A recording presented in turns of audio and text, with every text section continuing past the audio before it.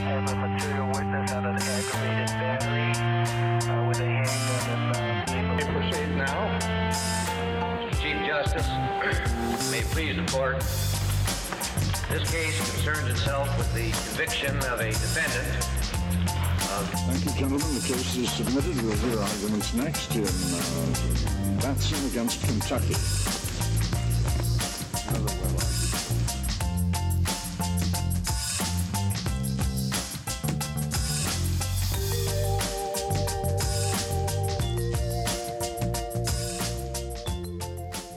Welcome to another episode of Bears, the Bar, and Beyond, the Baylor Pre-Law podcast. This week's guest is an avid fan of Australian rules football, underwater rugby, underwater hockey, was a theatre major at UC Santa Cruz, was a professional actor, and then went on to Georgetown Law to complete his JD.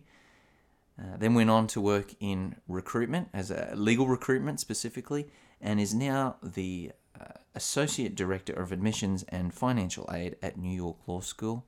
Ed Coughlin, thanks for joining us. My pleasure, Ben. Thank you very much. Good morning to you. Thanks for having me. You've got quite a story. So how did you transition, or what caused you to transition from a career in theatre to law school? It was just a personal decision. My father was an attorney, so it was always the first thing I crossed off my list. But by the time I hit my early 30s, I was looking to make a transition out of theater. Theater is a hard row to hoe, as everyone out there knows. And I'd gone about as far as I was going to go and wanted to start a family and wanted something more concrete that I could allow to open doors for me for different possibilities. I was not one of those people who had a specific area of practice I wanted to pursue. Rather, I had become aware through many friends who had gone this route that law school was going to be a very valuable thing to have accomplished, that the degree has currency in many different industries. And so I decided, the more I looked into it, the more excited I became about it. Fascinating area of study. And when I came out, during the course of law school, I'd realized that the actual practice of law was less interesting for me than the industry was. And I had a number of other friends who had gone through law school, had practiced either negligibly or for a little while, and had decided that there were other areas of the industry they found interesting. They had started a legal placement agency when this was really becoming hot in the mid-90s in New York City. And they were just a great group of people. So that's what led me to them. I think it also goes to show that it's a fairly normal path to go and do something after college before going to law school. Yeah, well, I think that considering we get applications for people all the way up into their 60s every year.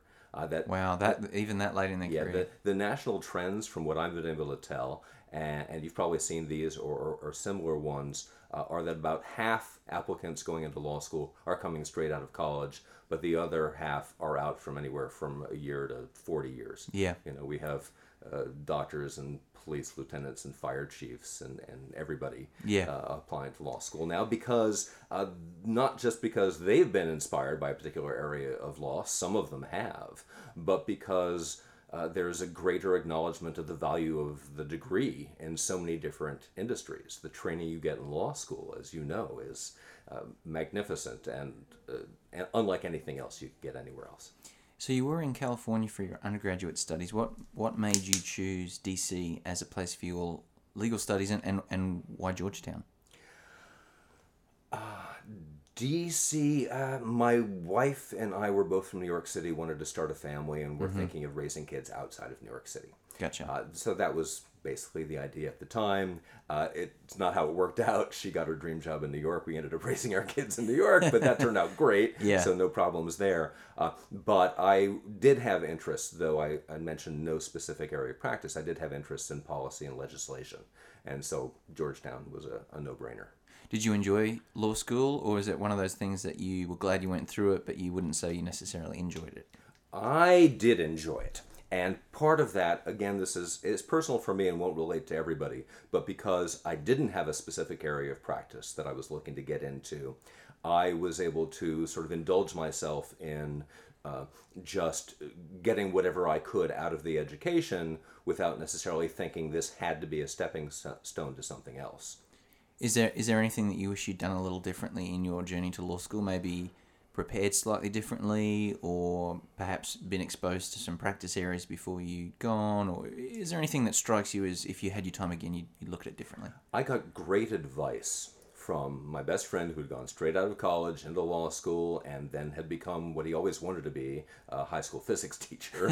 This is another example of alternative roads. But again, a person who's always very glad that he went to law school because of the training he got there. And he advised me to spend a lot of time practicing reading good writing critically. He mentioned, get your hands on the Wall Street Journal, The Economist, the New York Times, and don't just read them just to make sure you understand what they're talking about, but rather look for the arguments the author is making, think about your counter-arguments, think about their counter-arguments to your counter-arguments, because essentially that's what you're going to be doing for several years in law school. And that was great advice. The additional component that I'd wished I'd known is to then also practice writing. I was in series of jobs, even non-acting jobs, where writing wasn't a very large component. Very small little bits of marketing perhaps here or there for different things I was involved in, but you have to be able to translate that analysis and that awareness of arguments that you're getting from the reading you're doing into being able to coherently and hopefully concisely be able to formulate arguments on paper as well. So that's what I would say to the next generation of people. Did you find it a sharp adjustment when that especially 1L? Yeah. You could say that. Having been out of graduate school for 9 years before going back, I had to get back in the swing of things. And there were students, plenty of students, who had interned in a legal office. But that only sort of gave them an advantage in awareness of the vocabulary. And everybody who didn't have that experience beforehand kind of caught up after a few weeks or a month or so. So can you get yourself a little bit of an advantage? Maybe, but it's not huge. My law school offers... the one where I work now, New York Law School, offers a summer boot camp program to all admitted students who are coming in just for a few weeks to sort of get them acclimated to law school. I think probably more than half the incoming students take it. And it's a nice transition. A lot of schools offer something like that. So I would encourage that, but it's not absolutely necessary. Some of our listeners aren't actually undergraduates, but they're folks in law school or about to start law school. And as we mentioned at the start, you've got a history in legal recruitment.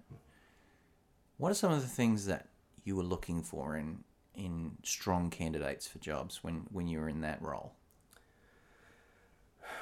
Well, it's not an entirely dissimilar answer to the one I give when students come up and say, what are you looking for in a student? And that's that we're looking for some direction.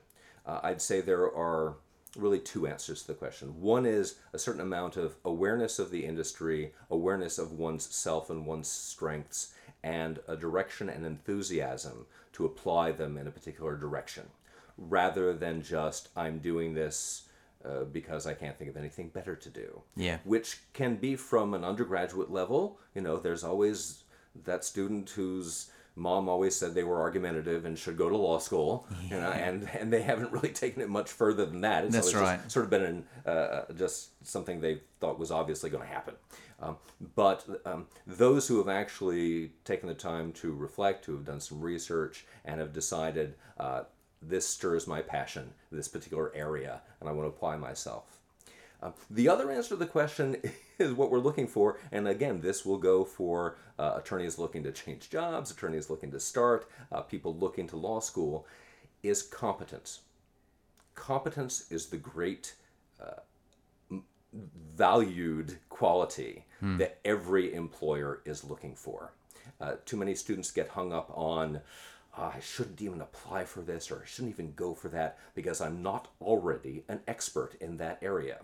Legal employers do not expect junior attorneys or students, certainly not students, to be expert in anything. You know, they, like any employer probably in any industry, come on into our office, we've hired you, we will train you how to do things our way. Our way is the right way, forget what you learned before. They'll look for a certain vocabulary, certainly if you've gone to law school, but what they're really looking for is competence. They want to make sure you are the kind of employee or the kind of student who shows up on time, who applies themselves, who doesn't have to be told the same thing over and over and over again. So I guess skills and potential really are what they're looking for. Exactly. Did you find that grades from law school were particularly important to your employer clients who are looking to hire? No. Okay. No, not at all. Great myth in the legal industry, which most students are not aware, and perhaps I should mention that before becoming the Associate Director of Admissions at New York Law School, I was the Associate Director of Career Planning there for 5 years. And so those employers for whom class rank or law school GPA are important are a very small sliver of the entire industry out there. The large firms, The big law folks. big law folks who are going to pay you just scads of money right away, and who wouldn't like to make six figures right out of school. So if they didn't set very high standards, everybody would apply for those positions. And so they set these tremendously high, as you well know, these tremendously high hiring criteria. And that weeds out a tremendous amount of people, even the people who are interested in that area of law. Of course, not everybody is interested in that area. But for them, because they need to go by numbers just to make their lives manageable, GPAs and rankings aren't important. They're the only thing that's important. They're everything. They're the initial filtering process. The last stats I saw were those big law, those like AmLaw. So for our listeners, 500 or more lawyers is the general definition, I guess. And they make up just less than 3% of the entire industry. And depending on the year, they hire between 8 and 13% of all the lawyers in the country. So the vast majority of lawyers in the country are not going into those kind of jobs. That's right. And for the other jobs, and this I learned through all those years of recruiting, what they're looking for are language skills, tremendously valued, especially in a place like New York, of course. Previous experience, really want to encourage all the law students to take advantage of whatever opportunities they have for externships and clinical work while they're in law school. And the most important criteria is how much I like you. Likability is a real thing because you're going to spend a lot of time with that person in the work setting. I think that's a really good point which you bring up about the size of the legal market, in the sense that most attorneys are working in firms of 50 or fewer lawyers across the whole country. And that's where the vast majority of the profession is. But if you do want to go to a Houston, a Chicago, a New York, a DC, an LA, and you want to be in an AmLaw firm, which is what we for our listeners is I guess a listing of what are recognized as the biggest and the best firms in the country. They're going to be really picky, but other firms are going to be looking for different things, and certainly I think school geography plays a big role in that too. It can, in a very relationship-driven industry, because of that aspect of how much I like you. I don't really mean that facetiously. I mean they are, as you said, looking for a match to the people in the office. And so at some point, that's not entirely in your control, and so try not to take it personally, but that certainly goes towards honing interview skills and becoming comfortable with sharing yourself and learning how to be articulate in an interview setting. Law schools will help you with that. Career services offices and law schools will help you with that. So that becomes tremendously important in a relationship-driven industry. If you can get in front of people and make those impressions, it can be a great advantage. Which is probably a good point to jump in and just remind our undergraduate listeners that while obviously when you're in law school you've got to take advantage of the resources that career services offers, but we have a career and professional development office here on campus, and this this is just a reminder to our listeners to really take advantage of that resource, get experience doing mock interviews, develop some of those soft skills, because from everything you've said, that is going to be a huge part of your success in the job market post law school. I read applications for our admissions committee, and I can tell in a second whether or not an applicant has had their resume looked at by their Office of Career Services or not. Yeah. And that not only speaks to the quality of the resume and how that comes across, but to that student's initiative. You know, are they doing the steps that they need to do? Are they paying attention to the podcast that reminded them to take advantage of Yes, the listen Office to of the Career podcast. Services? It is tremendously valuable, and there's absolutely no reason not to take good advantage of that. Good. Well, one of the things I wanted to talk with you in a little bit more detail is an aspect of the application process itself. So, for our listeners, if you are in the process of applying, episode 3 deals with personal statements, but I wanted to turn your attention to Addenda, which, for our listeners, is a document that not all law schools will offer, but most will allow, and it's an opportunity for you to address an aspect of your application that needs attention. Could you tell us a little bit about what makes a good addenda and why you might write one? Sure, of course, I'd be happy to. Couple of things immediately spring to mind. One is that part of filling out a law school application is merely a competency test. Law schools are looking to see, can you interpret and follow instructions correctly? If they ask for a 2-page personal statement, Don't give them a 4-page one. Submit a 2-page personal Yeah. statement.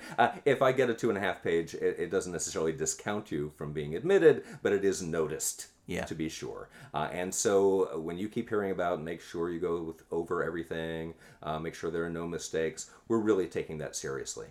If I notice a difference, if there's a space in between the R and the comma at the end of a phrase, I will notice that. Well, because you will read the writing sample from the LSAT, but you're really judging the essays as examples of their best work. Absolutely. That's couldn't be more true. So you want to make sure, if you are going to submit an addenda and with all of your submitted material, that it is as perfect as you can make it mechanically. Yeah. You know, syntax, grammar, punctuation, capitalization, spelling, all those things just has to be perfect. And with the software that we have, it's so easy to do that. It's just a reminder to take that 5 minutes to hit spell check. Just do, and then re-spell check, because Yes. sometimes we well know there are some things that you know. spell check won't count. Yeah. So but you have to do that certainly at first blush, and then go over it. Don't be shy about sharing it with perhaps somebody in career services will look at it for you. Yeah, Again, or great we value. will look at it here in the pre-law office. Yeah. So do get other people to look at these things. Absolutely terrifically valuable. And then as far as content goes, it is important with a lot of aspects of the law school application to pay attention to different schools' requirements. Different schools, as you said, may encourage or may not mention addendum. I don't believe that there would necessarily be a school that would completely discount or reject one if submitted. We are a school, just for example, that encourages addenda on hardships or diversity, but welcome anything that a student feels is going to give some further context to their application. And so if a student, for instance, has a bad semester because their folks' house had a fire and they had to spend time helping them out, they got sick, they took time off for whatever reason, perhaps they just took time off to make some more money. Yeah. But if we see anything that looks out of the ordinary without any explanation at all, it just leaves the admissions committee wondering what was going on. Yeah. And their minds won't necessarily go to something negative, but you may as well take advantage of the opportunity of giving context to your academic record, your personal record. We really want the personal statement to be about the story you wish to tell. We want you to feel comfortable devoting that space to what you really want to convey to us about your experience or relationship, or what drove you to law school and the steps you've taken and where you're going with that, and wonderful personal statement, things you've already covered. But that won't necessarily cover everything you feel as an applicant needs to be illuminated in your application. And so go ahead, throw an addenda, but with the caveat that every piece of written material you submit is going to be judged as part of your application. Yeah. So you have to spend as much time on an addenda, which would hopefully just be a paragraph. Yeah. Certainly no more than a page. Certainly no more than a page. Yeah. Consider it an exercise in writing concisely. Yes. which is the bread and butter of legal writing. And it's going to be reinforced in all your years in law school. Let this be an opportunity to practice that. And if in doubt, the answer is always contact the offices of admissions of the schools to which you're interested in applying. If anything, the students are too reluctant to reach out and ask us these questions. You're not upset to hear from somebody. We love to hear from somebody. I would much rather someone say, I wrote this 5-page personal statement, would that be okay? And have that conversation with them about how they should work on working that down, or whatever, about an addendum, anything like that. I'd much rather have that conversation rather than just think, too bad. And this is a good point to jump in and just say, if you were to call, if a student who is preparing to apply was to call you and ask you that question, you're not making a detailed file note. Do not admit this person. They asked me this question. It's not going to hurt their prospects by reaching out and asking a question and clarifying before they actually put their application in. It can only help. Yeah. That idea of an awareness that I do not know everything. I understand that there is a resource for me to learn something I must know. I will use that resource. Is the person who's going to be a successful student and a successful lawyer. Yeah. So go ahead and exercise that. Yeah, you're absolutely right. We'd much rather hear from you. So you talked about how personal statements tell the story of the applicant, and we talked about how addenda are generally reserved for either explaining a very clear negative or filling a gap in the story of the application. One of the things I tell students to do, apart from to remember to keep it concise, is to make sure that there's real ownership in the issue. So to actually identify the problem, own it, and then explain why it's not going to be a recurring problem. Because an addenda can be hurtful if you write one that basically says, this person did this, they caused this to happen to me, and it's their fault, please disregard what happened. I'm so glad you said that. That's true. Most addenda that I've read have followed your guidelines pretty well, but there are too many that just explain how it was somebody else's fault. And even if something was someone else's fault, there is something to be learned. That's from exactly that. right. And so even if that was the case, and often that is the case, you know, I was in the wrong place at the wrong time. I had no idea my friends were doing this, but I got swept up in what happened through no fault of my own, but I learned this about that. I realized my responsibility and my part of being with them or in that place or whatever. The ownership is great. It shows maturity and a certain perspective, objective perspective that we'd love to see. So glad you said that. Yeah. I think, too, it's important to remember, so we've talked about situations where other people have influenced an outcome that we need to explain in an addendum. But the same policy or the same rule applies. Let's say a student was to get seriously ill and they had that affected their grades. It's not their fault that they got sick. And so we're not expecting them to kind of, oh, I got sick and it's my fault.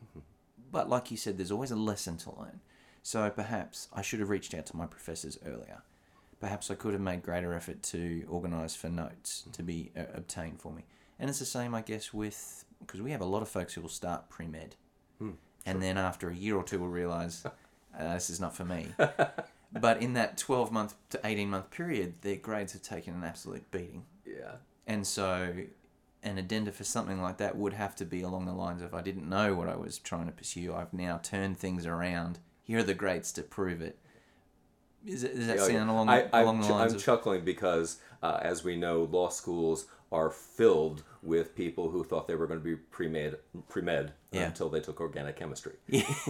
Yeah. And it's important to note that when I say filled, there's a noticeable number of people who have devoted themselves to further study, and they realize there are issues in law that excite them as well, and so they've made that transition. But of course, organic chemistry is the cliche stumbling block for pre-med students. But it is true that there is a wrong way to use Addenda as well. You do not want to raise red flags where red flags do not need to be raised. I do not need to read about your struggles in organic chemistry. I do not need any specific grade explained to me. It's only if a semester seems aberrant from the rest of your application because you had mono. Yeah. And you really thought you were going to be able to tough it out, but when finals came, you just couldn't go. I mean, that's just a typical story. Those stories are out there. But don't feel like you have to submit multiple addenda to explain every bad grade. Everybody's got a bad grade on their transcript. That happens. And we do read the entire transcript. Applicants should know that. We don't just reduce students to their GPA. We look at every class they took, see every grade they got in those classes. And for trend, you're looking for trends as well. Love to see that upward trend, showing people's maturity and devotion as they proceed through college. So, bear those factors in mind, and when in doubt, contact us. Would you rather students write multiple addenda or a single large one? So let's say someone had a serious illness and there was some other issue that they also had to explain. Maybe it was a minor in possession or some other issue that they had to explain. Would you prefer them to submit 2 separate addenda or a single one dealing with both? 2 separate. Yeah. 2 separate. Keep the issues separately. Again, use those as opportunities to practice your concise writing and your storytelling. No need to muddy the waters. Even if something seems somewhat related, they happen the same semester, rather have them separate. Well, you bring up a good point about muddying the waters. You can do that when you say too much. And so again, that brings us back to the point of good writing, especially good legal writing, is clear and concise. Yeah. Review, edit, review. As hopefully writing teachers you're having an undergraduate will keep reinforcing with you. Don't just whip it off and think, well, that basically tells the story, I'll just submit it. No, look at it again, put it down, walk away, go back to it. Measure twice, cut once. Exactly. Yeah. Well, if we could, I'd like to turn our attention to another part of the application that I think often has a lot of confusion for students. How do I go about getting this part of the application completed, and how do I do it well? And that's the letters of recommendation. It seems to be the case that a letter that just talks about you being a nice person isn't terribly helpful. But you guys want to see examples, right, of the student demonstrating their ability in these letters of recommendation. The most compelling letter of recommendation for an admissions committee is going to be one that addresses the student's work product and their character. You're really looking to get a letter from somebody who knows you very well. Admissions committees are not impressed with titles. I've gotten letters from senators, from CEOs of Fortune 500 companies that basically look like a form letter with just your name stuck in. Does the applicant no good at all? Or a judge who knows my cousin's, auntie's, sister's, friend's brother. Right, that kind of thing. Oh, I've known his family for 40 years and he seems great. Yeah. Thank you. It's lovely to hear from a judge, doesn't help. Yeah. Don't shy away from judges if you have that close relationship, but at the end of the day, it is another instance where students have to pay very careful attention to the instructions they're getting from the different law schools. Some will require 1, some 2, some 3, some put an absolute limit on them. I don't think any of us want to read 4 letters of recommendation. I think that's a bit overkill. But again, read and follow the instructions. Some will insist that 1 come from a professor or 1 come from a supervisor. For instance, New York Law School, we require 1 and it can come from any source. Okay. Most of our applicants submit 2 or 3, which is absolutely fine. But again, students follow the instructions. Any doubt, call us up. But It can feel awkward, I think, asking for letters of recommendation. I feel like a couple of mistakes that are made are, well, first, the most obvious one is waiting too long to ask. Yeah. These letters will come from people who know you and love you and want to do right by you. They will agonize over these letters, sometimes for months. If you're asking professors are uniformly much busier than they look. And so don't assume they're going to be able to turn something around in a few days or a week. Yeah. Give them a nice, long look at the opportunity to write this letter for you. So let's say I'm a freshman and it's the spring semester of my freshman year, and I've just taken a course that I've really enjoyed and I've done extremely well on, but I am unlikely to be taking a course with that professor again. What would be your advice to that student? Well, you teed that up for me perfectly, Ben. Thank you very much. Yes, the natural inclination, I think, is for students to wait until they're actually starting the application process to reach out and start asking for these letters of recommendation, by which point, if the student hasn't stayed in close touch or worked again with that professor, they've faded somewhat in memory. Students should not feel shy, because it is part of professors' jobs and responsibilities to tell that professor, well, that's the wrong verb, to ask very politely and cordially that professor if they would write them a good letter of recommendation. And in person where possible. Oh, please. Yeah. Yes. Don't do it by email. Don't do it by email. All this should happen face-to-face. Thank you for bringing that up. Don't be shy. Yeah. I know I have 2 kids in college. If they can do something over text, they would rather do that than turn to the person next to them. Yeah. So I realize that that's part and parcel to the way we communicate now, but you want to be there in front of that professor and let them know that you intend to apply to graduate school, you intend to apply to law school, and if so, would they mind writing you a letter of recommendation? Then that professor can just take a few minutes and make some notes and put it's so easy now. Yeah. Just make a few notes, put it in their computer, leave that until the time comes. And so they're not searching their brains. During the course of that process, time may elapse. You may not realize that you wanted to ask that professor. You certainly need to, when you get to that point of making that request, want to make it as easy as possible. Yeah. For that professor or that supervisor to provide you with that letter. So when you go in person to ask them, bring with you examples of your work for that professor. Bring with you a copy of your personal statement. Your resume as well. Got to be your resume. All parts of your application that you have put together so far, and asked them for just 5 or 10 minutes of their time so you can explain to them in person as well about why you're enthusiastic about going to law school, remind them a little bit about your relationship with them. It can make all the difference in the world. Letters of recommendation are weighed heavily in the application process. So you need to spend the time that it takes to get the letters that you want. It's well worth it. Well, and I think too, law is unavoidably a profession that involves relationships. You know, you've got to have good relationships with your law partners, with your supervisors, and also with your clients. Mm-hmm. And this is a really good opportunity for students to start to develop some of those skills. And relationships of any kind need investment. And so that means take advantage of office hours. You know, don't let the only interactions with your professors be those that you have in class. Mm-hmm. If they assign a reading, go and read it. But then go and read something they didn't assign. Mm-hmm. And then go and talk to them about the 2 different opinions in office hours. What about students who maybe have graduated and they're within kind of a 2-year period? They are scratching around for sources of letters of recommendation. They maybe perhaps don't feel comfortable asking their current employer. Mm-hmm.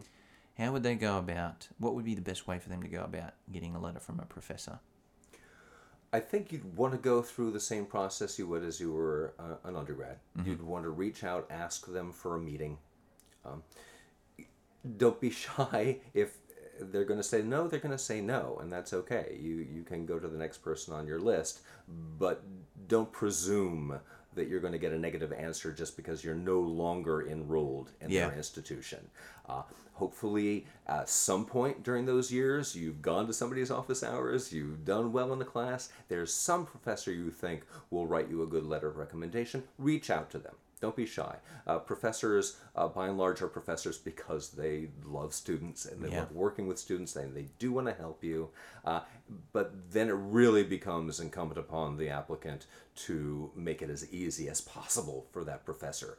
Go to that meeting prepared. Bring your portfolio of this is the letter, this is the grade you gave me on this paper. Here's the paper. Here's the exam, or here's my resume. Here's what I've been doing.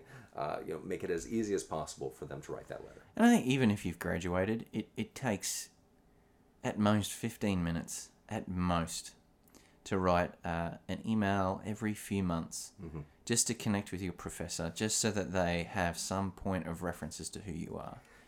That's a great lesson for the entire profession. Yeah. When I was a career counselor, the best advice I always felt I was giving to my students is to have a working spreadsheet. Know your connections now. Certainly if you're entering the legal profession, you need to start collecting lawyers as soon as possible. And the reason being is that it's the easiest way to stay in touch with people. If I meet a student at a career fair and we have a nice conversation, I will remember them for a couple months, 2-3 months, if there's zero contact after that, during which time I will have met hundreds and hundreds of other people. After a certain while, they'll start fading from memory. But if they shoot me an email 3 months later, it bumps them back to the top of my memory list. Yeah, exactly. Yeah. And this is what students should get in habit of doing with all of their legal contacts. It's so easy. If you meet 5 lawyers, you've met 50 lawyers, right? Lawyers tend to know other lawyers. So starting the network is pretty easy. It's not as difficult as one might think. Even for a shy person, you can meet 2, 3, 4, however many. But once that list is established, everybody gets a happy Thanksgiving email. I mean, it's not like you have to write a different email for everybody either. No. Everybody gets a, wow, just finished another semester. Hope things are going well with you. Just that momentary touch I really learned this when I was doing legal recruiting. Yeah, I bet. People were really trying to get their foot in the door of different firms. I said, if you end up being that person where the reaction is, hey, you know who I just heard from? I heard from that woman, Sally. We met at hey, you know who she'd be good for? Yeah. I'm going to refer her to so-and-so. It's the same with your professors. Certainly, you do stay in touch with anyone that you're even the least bit inclined of staying in touch with, because they're incredible resources. And it's such a small amount of investment for such a huge dividend at the end. It's so true. It's so easy just to write that simple, hope all's well with you, have a great summer. Yeah. And everybody gets that. It doesn't have to go through length. Obviously, there'll be some that you'll have a bigger connection with and you'll want to ask about their dog or, share some joke or send them that's great. Sending a link to somebody. It shows, here's an article I thought you'd be interested in. Yeah. That reverberates back to, previous conversations. They're touched by how much you remember about them and their interests. Oh, that can pay huge dividends. So just, I guess in summary for our listeners, first thing is, if you are going through this process, or you're about to go through this process, please reach out to the pre-law office. We actually have some really helpful handouts, one of which has actually come from New York Law School, just as a template for how to have these conversations and the kind of, just reminders, I guess, of the kind of things you need to have with you. So resume, writing sample, personal statement, if you've got that, just to, follow that process and give your recommenders every opportunity and every resource to be able to write a really helpful letter. Because as you said, they can make a big difference. To what extent do you guys, as you review applicants, look at social media? Less than we will. Let me put it that way. Because at this point, it's not something that's specifically reviewed for every applicant. Mm-hmm. For some, there are particular reasons. If an applicant has pointed us in a particular direction, if it's made mention of in their resume or their personal statement. Like a blog, for example. Yes, some sort of involvement they've had on social media. I was the president of this. I was the social media director for this club or something like that. We'd love to go and look and see what they're doing.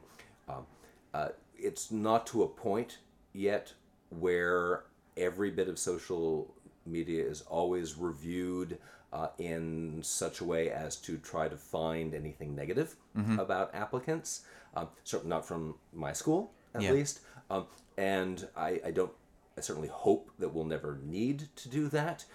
But it cannot be stressed enough that students do need to scrub their social media because law schools very well might stumble along. There are, perhaps on another podcast, there are some horrible stories out there about very inappropriate drug or sex related pictures or videos out there on the internet that students have not seen fit to take down. People being undone by things they may have posted years ago. Yes. That may have nothing to do with who they are now.